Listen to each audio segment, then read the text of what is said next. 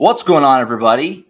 It's that time again. It's the Sooners Illustrated podcast, episode 58 on this Tuesday, February 13th, 2024. Josh Calloway, James D. Jackson, Tom Green with you on a Tuesday. We bumped the show back a day again, and again, it kind of paid off because there's some things we want to talk about that we wouldn't have been able to if we did the show yesterday. We'll get into all of it. Scouting Combine list just came out. Reaction to that a little bit. A little instant reaction came out just before we started recording. Basketball continues to play important games. Men got a big win. Women just keep on winning. Porter Moser leaving? Question mark? Maybe not. We'll talk about that. And a little baseball preview from me, really, more than anything, at the very end of the program as well. But gentlemen, we are about 5-ish. We don't know the exact start of spring camp. About 5-ish, 6-ish weeks, month and a half or so out from the start of spring camp. So I figured let's take each show in the early part of the week and let's kind of just do a little temperature check on each position group for Oklahoma. We'll do two each week, kind of like our position preview series. If you're with us back in the fall, we'll do it again during fall camp where we kind of break it down. We gave our confidence level. You guys remember that? Yeah. We'll kind of break each position down a little bit and just kind of where things are at now as it stands today in February. Obviously, this is before spring ball. This is before the post-spring transfer portal window. So like I said, it's just a temperature check, not a final estimation, but just as things stand today. So to start, let's do quarterbacks. We're going to do quarterbacks and running backs here today. Obviously, Jackson Arnold era begins. Dylan Gabriel's gone. He goes to Oregon. You bring in Michael Hawkins, Brendan Zurbrugg, the freshman who signed, and you add Casey Thompson out of the transfer portal to presumably be your backup. Davis Bevel also transfer portaled out. General Booty still hanging around. So, guys, my question, and I'll pose it to you this way every time we do this, better shape, about the same, or are you more concerned about the quarterback group? This is also Seth Luttrell's unit now, not Jeff Levy, so you have a change in leadership there. Tom, how are you feeling? Are you more confident in the signal caller spot than you were maybe this time last year, or going into the season last year, I should say? Or, you think how are you measured up right now? So I don't think I'm more confident yet. Just because, as you guys know, going into last season, I think I was higher on Dylan Gabriel's potential and his ability more than the rest of us were, just because of his experience more than anything. Jackson Arnold obviously has all the ability in the world, an incredible arm. We saw that on display, at times during his freshman year. We saw it in the bowl game. But we also saw some things that he obviously needs to work on, and that's going to come as he gets more comfortable in Seth Luttrell's offense, as he just develops as a passer. A couple times he was holding on to the ball a little bit too long or something like that. So I think that there's a very high ceiling, obviously, in that quarterback room. I don't think there's any cause for concern in the quarterback room. I'm just not ready to say that they're in a better position yet in the quarterback room. But they're in a better position than they were, a month and a half ago, 2 months ago. Being able to bring in Casey Thompson in the transfer portal to add a veteran presence, a guy who, in a pinch, as long as he's healthy, if Jackson Arnold goes down or has to miss time for whatever reason, you would have no hesitation throwing Casey Thompson in there to start a game. You would have confidence in him to be able to do that. I mean, he's a seventh-year guy. When he's been healthy, he's been an effective quarterback. He's played in big games. So I like where this quarterback room is at right now. I feel much better about it than I would have, a month and a half, 2 months ago. Yeah, I like what Tom says here. I'm slightly less, confident than what I was last year with Dylan Gabriel and Jackson Arnold back there. I mean, those guys they were basically 5-star. Jackson Arnold was a 5-star, but Dylan Gabriel, with his experience and everything that he had already brought, he had proven to be a 5-star guy at that point in time in terms of college football. So, like, his experience is what you talk about with Casey Thompson. Dylan Gabriel has that experience. He also had the playing time at that level as well, and then you have Jackson Arnold just behind him. It was a really, really good situation to be in. As we said, it was very high on our numbers and our rankings that we did before the season started. And so, I think OU is just a little bit less than that at this point in time because the guys are unproven at this point. Like the guys that you brought in, the guys that you have, behind them, we don't really know all that they can do at the college level just yet. And that's even with Jackson Arnold. I mean, he had just that one game really where he actually got to start and play a full length game. I mean, he had his, touches here and there throughout the season, but being the guy as the main guy, That's what I'm talking about here. So it's a little bit unproven. So I think it's a little bit less than, where we were at the time last year. Yeah, I'm gonna say marginally more confident by a small gap. Obviously, you lose. Well, I think what you lose in the experience and veteran presence that Dylan Gabriel had with Jackson, I think you make up for in just arm talent and just general skill, things like that. I mean, he's going to do throws that Dylan Gabriel just wouldn't attempt to do. Obviously, you guys know I was talking about all season how highly I think of Jackson Arnold.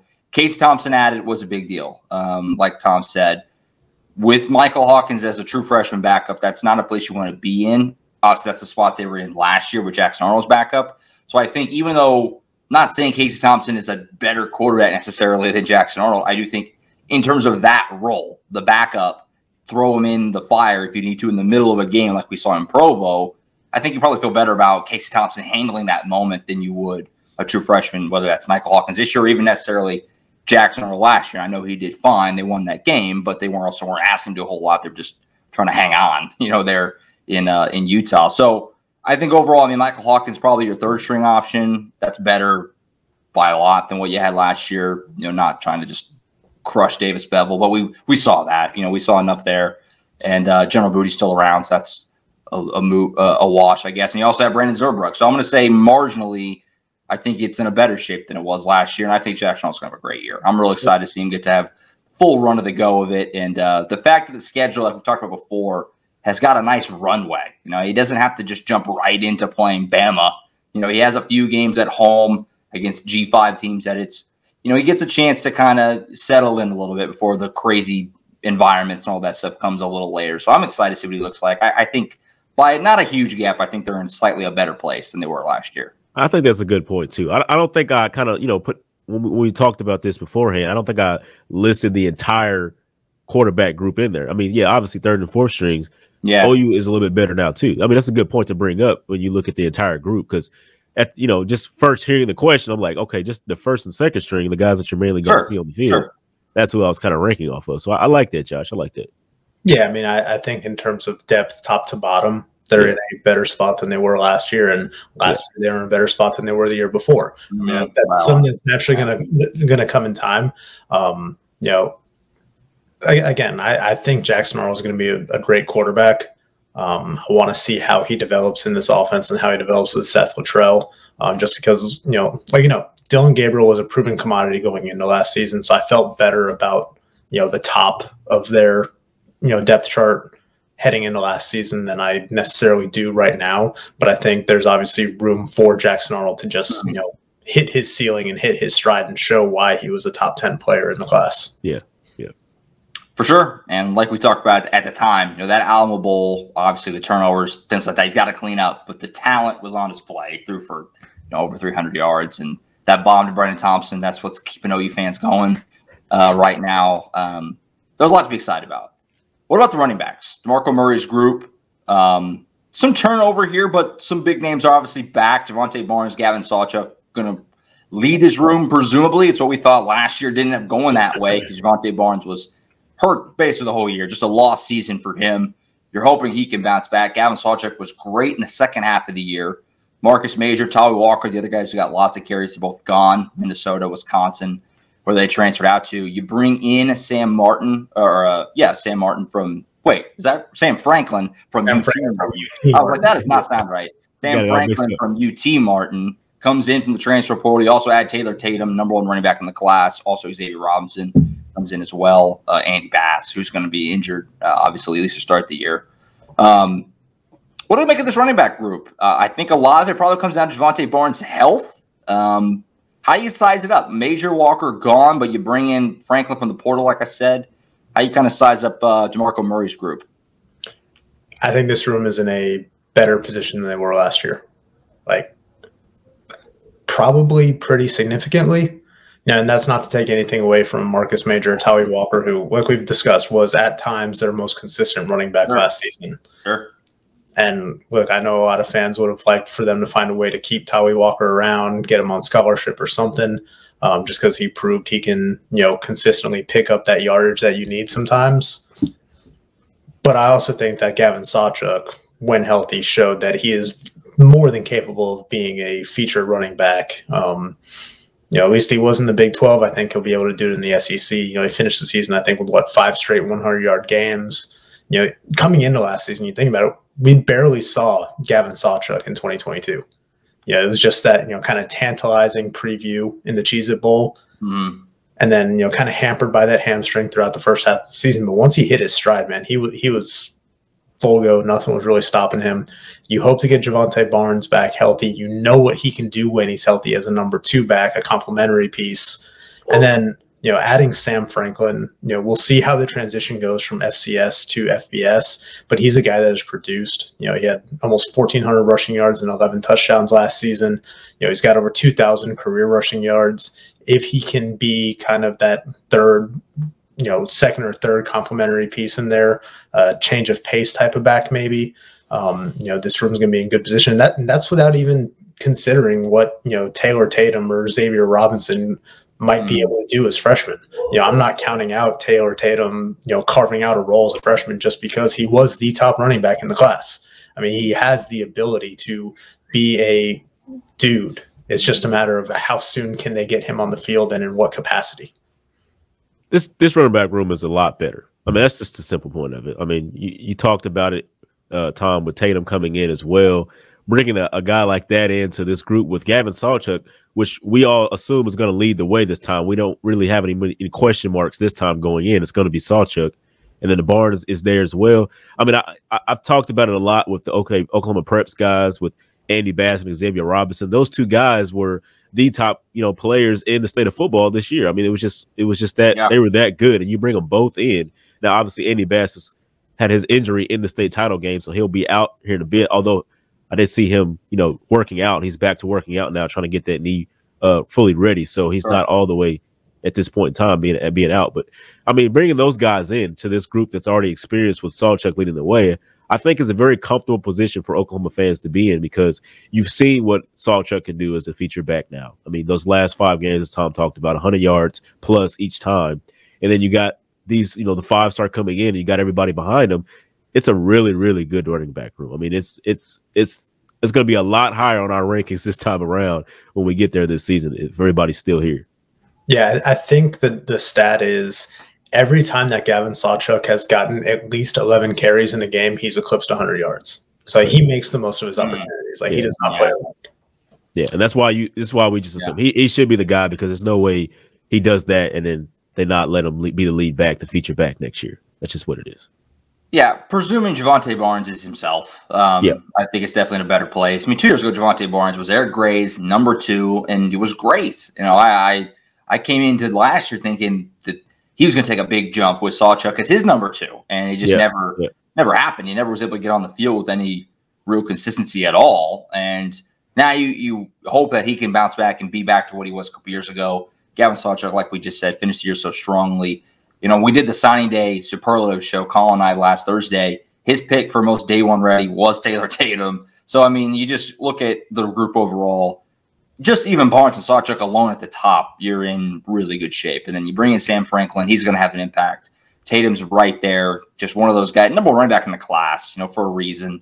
He'll be an option for you if you need him to. Xavier Robinson, who I've been, James and I both seen him play in person a number of times. Hard to imagine he won't find a way to do something at the college level. May not necessarily be right away next year because they just won't need him to, but I wouldn't shock me either. I mean, he's a different breed, different cat. So, yeah, there's a lot to like about this running back room. DeMarco Murray is recruited it well. They're in good shape here. A lot, depth is in a better spot. And, I agree. I think you're in a better place running back wise than you were last year, which was not even a weakness last year. So, good stuff on that front. So, yeah, we'll do this every Monday/Tuesday. We're going to try and I promise we're going to get back to the normal Monday, Thursday, starting next week. Next week we'll do wide receivers and tight ends, which I think is going to be a couple more that we're going to say improved, especially tight ends. But we'll get into that next week. And then we'll keep doing the 2 positions at a time, and then take us right to the start of spring practice in the middle of March. We're getting close. I think for what OU has done in this offseason so far, it hasn't been like loud additions, but when you put them all together, it's like, that the entire group is a lot better now. And I think you're seeing it a lot because Brent Venables talked a lot about competitive depth last year. I think this year they got just as they've done just as good. So I think we're going to see that a lot with our new rankings here pretty shortly. Yeah, I've talked about it before. I mean, when you bring back a lot of your starters, especially on defense, it just makes sense. Your portal class isn't going to be ranked as highly because you're bringing a lot of your guys back. So I think you're right. They've supplemented the roster more than they brought in guys who are going to necessarily just completely fill a hole, because they didn't have as many holes this time as they've had the last couple of cycles, with Venables at the helm here. So we'll continue to evaluate things as we go along and look forward to start of spring practice, which is nearing about a month and a half, a little over a month or so from now. Do want to real quick, this wasn't necessarily planned, but it popped right before we started recording, so I wanted to just make sure we got it in. Scouting Combine invite list just came out. 3 of you guys, all offensive linemen: Andrew Rame, Walter Rouse, Tyler Guyton. No surprise there. Guyton's been great. He's basically a lock to win the first round. The 2 things that are obviously jump out here: 3 offensive linemen, maybe slow everybody's roll. I'm trying to chase Bill Beanbo out of town. He's about to put 3 more guys in the league. And then no Drake Stoops. Didn't get the invite. Didn't get the Senior Bowl invite either. But obviously, you guys remember he did really well at the Shrine Bowl that week of practices. But obviously not enough to get an invite to the Combine. Really stinks because it's a lot harder to get drafted when you don't get that Combine invite. Not impossible, but it's a lot harder when they don't get to see you in Indy. So that stinks for him. I don't know if you guys had anything you want to toss in there. But yeah, that stinks for him to not get that Combine invite, because that really it hinders you a lot in the draft process. It just does. Yep. Yeah, I mean, obviously the Shrine Bowl, he'll still be able to kind of hang his head on that, and he'll have his pro day. I mean, there'll be scouts at the pro day. It puts an emphasis on the pro day is what it does. Yeah, it just puts a little bit more pressure on that one day, presumably in March. So we'll see what happens. Obviously not surprised to see the 3 guys that did get invited. Thought that maybe Drake Stoops would get an invite just because of kind of what he was showing down there in the Shrine Bowl. But yeah, we'll see how his prospects kind of work out. I still think he's a guy that even if he doesn't get drafted, he is going to probably earn an opportunity, a training camp invite somewhere to kind of show what he can do and see if he can cut his teeth in the league. Yeah, I think if Drake Stoops just gets in the door, he'll be fine. That's, as we said, he's one of those guys. He's kind of like infectious the way he carries himself and things like that, and then be able to produce on the field the way he did at OU this last year. It's incredible. So as long as he gets in, I think he'll be okay. I understand he's not the biggest guy. He's not real, fast, or he's not going to blow you away in the, those measurables. But like, what more do you want from the guy in terms of the season he had to try and get an invite? That's where it kind of stinks for him, because it's like he did just about everything you could hope. Second half of the year, he's one of the best receivers in the country.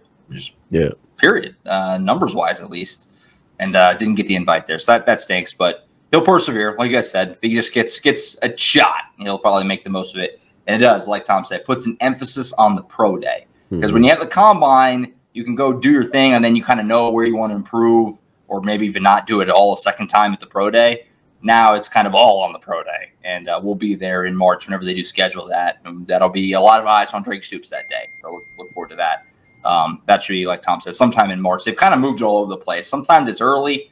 Sometimes it's at the very end. I've had it during conference tournament week before. I've had it on opening day of baseball before. So all over the place. So we'll see where they shake it out this time, coming up here next month. The Sooners Illustrated podcast will be back after this short break.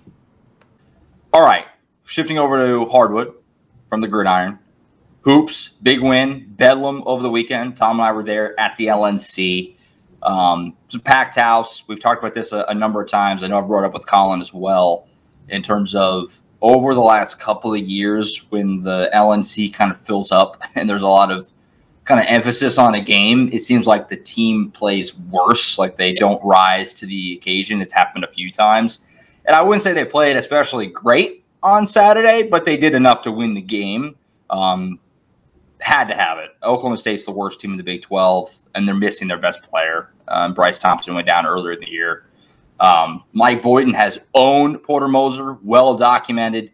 This was the time, if you're going to get that monkey off your back, it had to happen this time, and they did find a way to get the job done.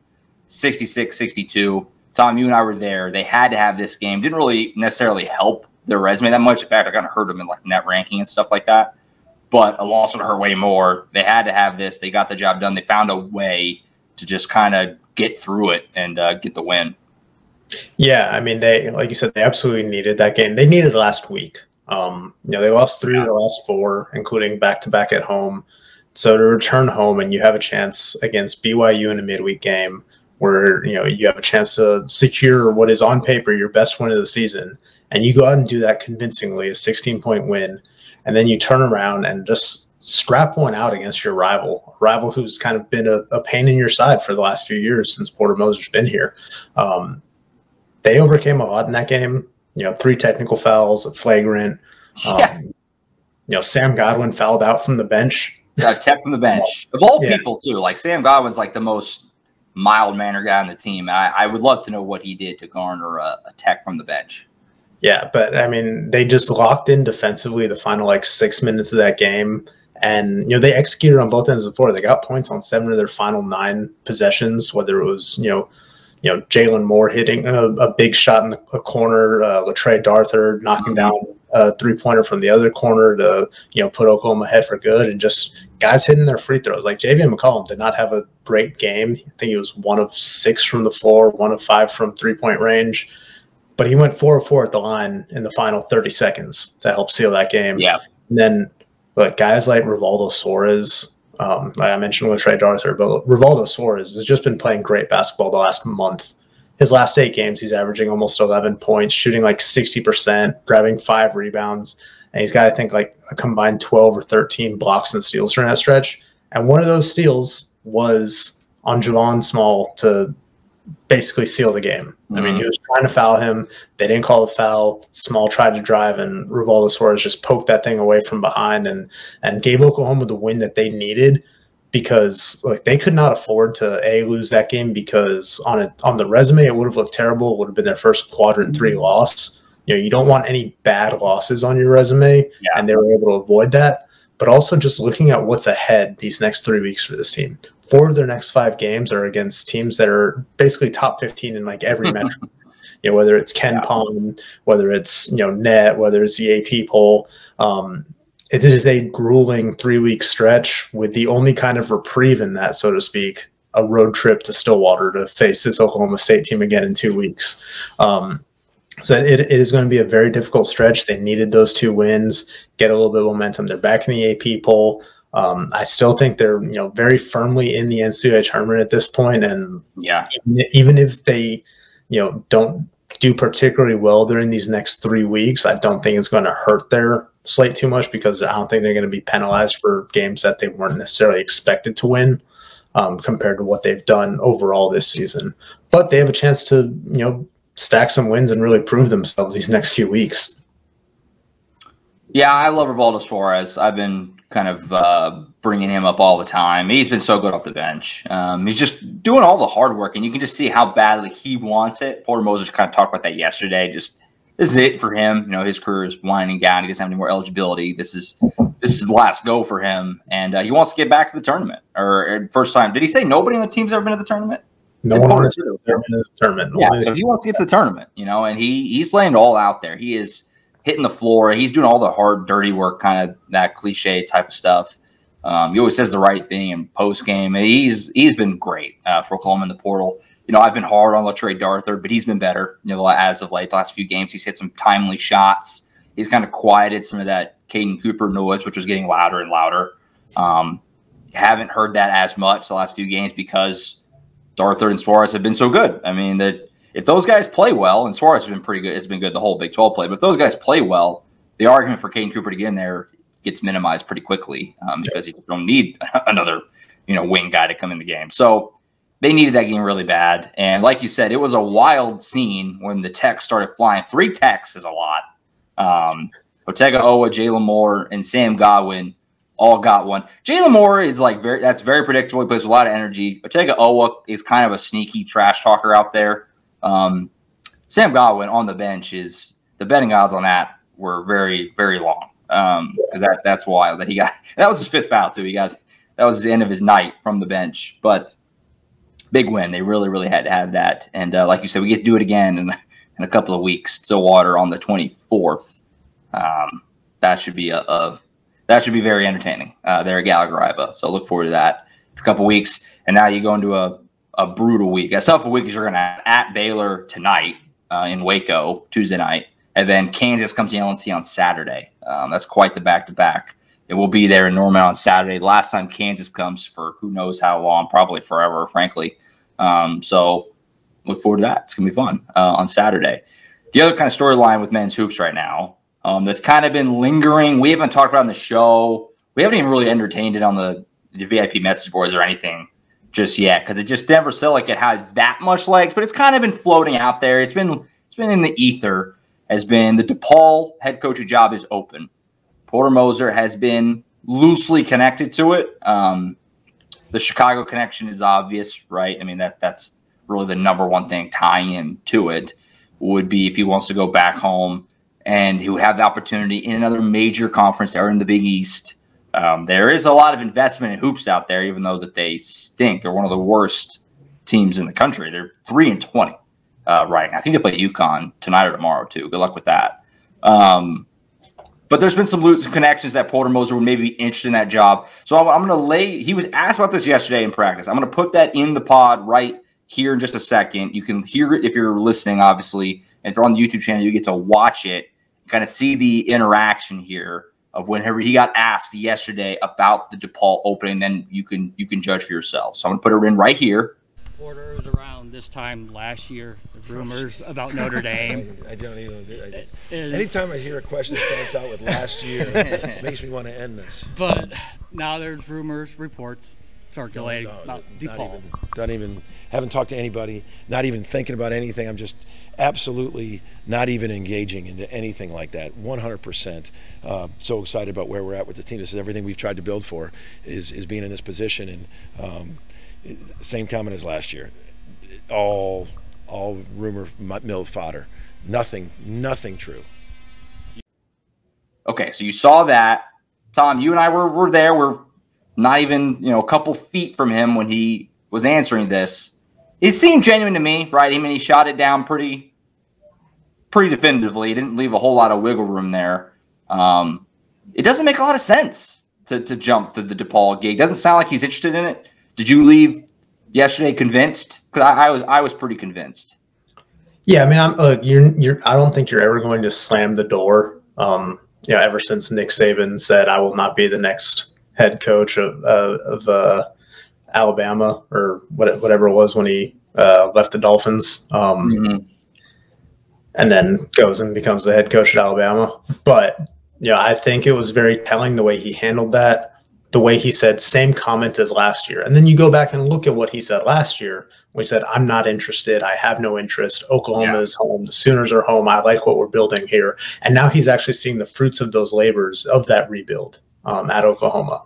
I mean, I think maybe if the team was, not having the kind of season it's having right now, if it was, more of the same of last year, maybe I think there would be more legs to it. But right now, it just doesn't make sense to leave a Big 12/SEC job for what is arguably one of the worst Power 6 basketball jobs in the country right now. Look, I know DePaul's in the Big East. I know Chicago is home to him. I know he is a devout Catholic, and that is a Catholic university, kind of the same situation as last year with Notre Dame. But DePaul's not as good as Notre Dame as a program right now. No. I just don't think the move makes much sense unless look, you're really tugging at the home, at the roots for him. And if something were to happen, I think it would be about, his family wanting to get back home, him really wanting to get back home. But I think right now he likes what they're doing, what they've been able to do with this team, and the opportunity to build upon it moving into the SEC and a new challenge in that league. I think this would make more sense if, Porter Moser didn't like being in the big market, all the attention and things like that. But this is a guy that's been advocating for people to come out and support the team, advocating for more attention, advocating for more, just time out there with everybody. So if he was trying to go to a smaller situation and wanting to go back home and be less out of the limelight, the spotlight, things like that, then maybe it'd make more sense. But he doesn't seem like the guy that wants to be at the smaller situation. That's why he left Loyola Chicago the first time. I mean, just getting to Oklahoma, being at a bigger market, being at a program that he can truly build in with those top 5, top players, in the country, and go after those guys. So it didn't really make any sense to me. So that's where I'll leave it. Yeah, I mean, look, I have no insight onto the DePaul hiring process and who they might want, but I think there are names that make more sense than Porter Moser does for them right now. I mean, you look at Drew Valentine, who replaced Porter at Loyola. I mean, he's a guy that maybe makes the move over to DePaul. You look at a Will Wade, who was disgraced at LSU after getting fired there, and is now at McNeese State and trying to work his way back up. He's a guy that might be interested in DePaul. Maybe a Bobby Hurley, something like that. I just don't know why a coach at Oklahoma in the Big 12, soon to be in the SEC, would make the move down to a school like DePaul right now. Though I will say one interesting little twist on it. Did you see who DePaul's interim head coach is right now? Yeah, it's a Matt Brady. Yep, former assistant who left mysteriously at OU. Yeah. When was that? Was that this year? That feels like forever ago. Okay, it was last year. Okay, I can picture he left just like very strangely, like he just was all of a sudden he was gone, and Porter asked about it. He did not want to talk about it. So I don't really know what happened there, to be quite honest. But that is kind of funny. It all comes together. But yeah, no, I agree. I mean, unless you're just extremely homesick, which I mean, he was in Chicago for a long time. Obviously, coached Loyola for a decade there, so as the head coach. So I mean, it doesn't make a lot of sense. He's put so much effort into building Oklahoma up. They are trending to be a tournament team. They're pretty close to securing that in the next couple of weeks, frankly. So yeah, it never made a ton of sense. But and even after yesterday, there's still a lot of Oklahoma fans that are still not going to totally. They're still thinking, even after watching the video, they're still feeling like that there's a chance he could jump. And OU fans are scarred in this area for obvious reasons that don't need to be rehashed. Coaches lying about their desire to stay and things like that. And I think that's where a lot of this comes from, because when you just boil it down, it just doesn't make a lot of sense. Oklahoma's just a better job. And I'm going to say Oklahoma's a great job because it is hard to win here. And there's not a ton of investment. And Lloyd Noble Center's a dump. We talk about that a bunch of times. But it's a lot better job than DePaul. So we'll put a pin in that for now. But Porter Moser shot that down pretty definitively, and you can watch the full interview on the YouTube channel as well if you want to check that out. And please, DePaul fans, please, we're not trying to say that DePaul is just a terrible place to be and things like that. We're just, you got to compare the schools in the situation, and that's where. Well, I mean, hey, the Big East is not that far behind the Big 12, frankly. That's what I'm saying. The Big East as a conference is pretty good. It's just the schools themselves. And so to build that roster. They're 3-20. Like I said, 3-20. To build that roster to be competitive in the Big East would be really hard. That's asking a lot. So yeah, we're not disrespecting. Really in it for the long haul. Yeah, we're not disrespecting DePaul. We're just we have to lay it out there. It's the job. Yeah. Sounds like James is disrespecting DePaul. Being pace DePaul. Put that on the clip that and put it out there on the socials. All right, women's hoops. James, is your account. I say the same thing every single show. They just keep winning. 8 in a row. They won at Hilton in Ames over the weekend. I mean, they're pretty close to a lock for the tournament, I would think. They're in first place in the Big 12 all alone still. I've been able to say that the last couple of shows. What can you say, man? They just I sound like a broken record. I say the same thing every show. They just it's amazing. I didn't get to watch the game on Saturday because it was at the exact same time as the men's game when I was there at the LNC. But I was checking the score and it was like, there they go, about to win again. It's amazing. It's like clockwork right now. Yeah, 8 in a row, man. So I mean, 11 of the last 12. I mean, it's just that's like a month. That's like a month solid of winning. Like it's crazy what they've put together. They're just cohesive unit now. I mean, everything just makes sense for this team. They play well. They're well coached, as you said plenty of times. Even when the non-conference schedule was happening, and you're starting to see all of these, all of it work out. Skylar has been the best player on this team, as we talked about a lot. But then you get Alexi Keys and those players like that having their nights and playing well, and it's just been working really well for this team overall. I mean, it's not much you can say when you're winning like this. I mean, there's nothing to nitpick at it or anything like that. It's just like you're doing your job, so just keep going. I mean, that's where you're at this point. I mean, who would have thought? I mean, after all they lost last year, they would still be in the driver's seat in the Big 12 conference. I mean, it's amazing what they've done. Yeah, they only moved up one spot, which seems like they're a little underranked right now, considering they're in first place in the Big 12. They're behind like several other Big 12 teams. You know, they've beat a lot of them, and they're in first place. But they're number 23 in the AP poll. The men moved back in at 25. Only 5 schools have got ranked teams in both. It's South Carolina, UConn, Creighton, Baylor, and OU. Kind of cool. So we're a little spoiled on that front. Not a lot of schools get. And we've been saying the teams have been like, you know, opposite ends each time. Yeah, they're both won at the same time. They're both in, and okay, maybe they're pointing towards the right direction here.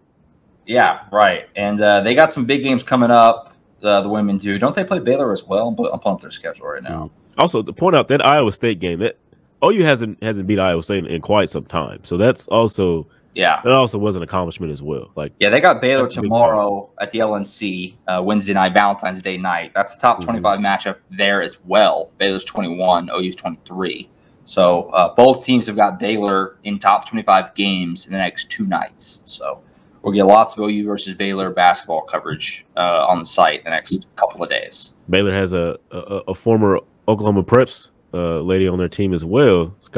Not Scholar, but Dariana Littlepage Buggs was an amazing player for Class and SAS back in the day. There you go. So the comments. Some look at it, yeah. There you go. So there you go. They're playing well right now. Certainly training to get back to the tournament. And who knows? I mean, and it's really important. I've talked about this in the past. We haven't really brought up on this show because it just hasn't been necessary yet, but it's getting to that point. As a reminder, if you don't follow women's hoops that closely, the March Madness setup is different than the men. The first 2 rounds are at home. You get to host the first 2 rounds if you're a top 4 seed. Yep. So their regular season is more important in some ways down the stretch because you want to get in that top 16. If you're in the top 16, you get to host the first 2 rounds at home, which is, I mean, it goes without saying, it's a huge difference. Huge. So finishing the season strong, I mean, they'd be trying to do that anyway, but if you can get into that top 16 and get at a 4 seed or higher, you get the first 2 rounds at the LNC, which they did a couple years ago. So we'll see how they go. We got about a month left and still into Selection Sunday, but doing good things right now is Bronchek's team, certainly. So to wrap up here, this will just be me for a couple of minutes. The baseball season gets underway this week. We talked about last week. Softball got started. Shockingly, they won all their games. They got a couple close calls in there, I guess, but they won all their games. They're undefeated to start the year. Can I just point out? Let me point out before you get to baseball. Cassidy Pickering, as a freshman, this is gonna be a problem for the next couple of years. This girl is really really good. Like, I mean, my goodness, to start the season with a grand slam, like that's crazy. Like, and she's the one that delivered it. Was that her first at bat? Yeah, first at bat at OU. It's just crazy. Like, and then she was voted to the all tournament team, for the entire of the Mexico trip. So I mean, like that was surprising. I can't wait to talk to Patty Gasso and them about that this afternoon and talk about what she's accomplished so far. I mean, she came out of nowhere. There you go. Go ahead. My bad. Go ahead, Josh. Oh, you're good. No, there you go. So a great weekend for softball to start. Again, not shocking to say the least. They won. They went undefeated through the weekend. Now baseball gets to start this weekend. They're down in Arlington at Globe Life Field. I'm actually going to go down for the opener on Friday. They play Oregon Friday afternoon. I'm going to be there, so keep an eye on the site for coverage from boots on the ground in Arlington. I got to come back because we have Kansas coming to LNC on Saturday, so I'll only be there for the opener. But looking forward to it. If just a quick 60 seconds or less primer on the team. 2 years ago, they went to Omaha. They lost a lot.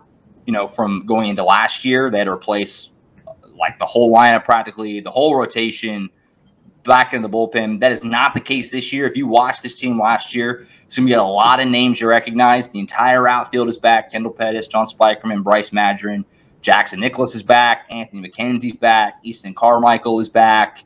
The back in the bullpen's got names, Carter Campbell, the headliner there, is kind of their key reliever that they use in all the high leverage spots. They went out and they added multiple big arms in the portal. So you're going to have to learn some new pitchers, but they really went hard in the starting pitcher market in the transfer portal. Expect to see some of those guys certainly this weekend. Brennan Gert from Texas Tech's a big one. Braden Davis, heard a lot of good things about him. So that was kind of a big emphasis, was adding arms, and they did that in a major way in the portal. And then the fun one is Jackson Willits, this true freshman, is going to start at shortstop, it sounds like. Reggie Willits' son, so he's no legacy, obviously. Fans have been excited about this kid for a while, and I've been asked a bunch of times, do you think Jackson Willits could be the starting shortstop right away as a freshman? I've always kind of said the same thing, like, probably. Like, he's good enough to. I mean, I've seen him play. He's a switch hitter. He's a great fielder. I mean, he doesn't look like a freshman. And Skip Johnson said last week at Media Day that he is the leader in the clubhouse to start at shortstop on opening day, which is pretty cool as a true freshman. So he's a star in the making, and they got a lot to be excited about. They should be a really good team. That's the bottom line. They should be a good team. Made the tournament last year in what was supposed to be kind of a rebuilding year, and they brought close to everyone back, especially in the lineup. A lot to be excited about. They're going to be a good team. So I look forward to watching this week, and hopefully people join along for the coverage all season long. I'm excited. So I got to see Jackson play a couple of times, a bunch of times actually, because of they were always in the state tournament, in the state title game and things like that. Yeah, I mean, exactly. They play all the time, and so I was always there covering both because they play twice, throughout the school year, because they don't play football, so you can play 2 baseball seasons. So they were one of the schools that play both, and got to see him a lot. I mean, so he's really good. I mean, he was incredible back then. We saw him coming up like freshman and sophomore years. We're like, man, this kid's gonna be really good. So yeah, I'm very familiar with him. Yes, he could definitely start on this team. It's funny because I was in Omaha 2 years ago for that run, and they would have open practices, and he would be out there, because obviously his dad's a coach on the team, Reggie Willits, and he would take BP with the team and stuff, and it was like, man, get the kid a uniform. I mean, he's only a junior in high school at that time. Yeah, and it's fun. It's just a fun storyline to have a true freshman with the name that he does. It's like I said, switch hitter. I mean, he's got a lot going for him, and it's in college baseball. You have to stay 3 years, so he's going to have a chance to grow, and fans are going to get a chance to really know him and watch him kind of blossom into a star potentially, which is cool. So excited to see that. And his younger brother, Eli Willits, is expected to be even better. Now the fear there is that he might not ever make it to OU because he might get drafted, and then that's that.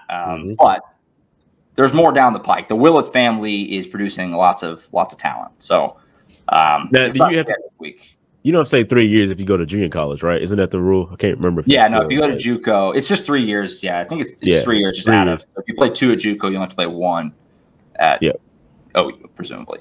Yeah. But yeah, so it'll be cool. I'm excited to get down there, see some baseball. I love baseball, and opening day is coming up. I want to have a season preview on the site as well tomorrow is the plan there. So keep an eye out for that for Valentine's Day baseball fans to get excited about the team. I think that's it. Be back on Thursday with Colin, do some recruiting news, stuff like that. Also, get some thoughts on the Baylor basketball game tonight at the LNC. Gentlemen, have a good week, rest of your week, Valentine's Day, and all that good stuff. And I'll see you guys next week. For Tom Green, James C. Jackson, I'm Josh Calloway. We'll see you guys next time on the Sooners Illustrated podcast. See you.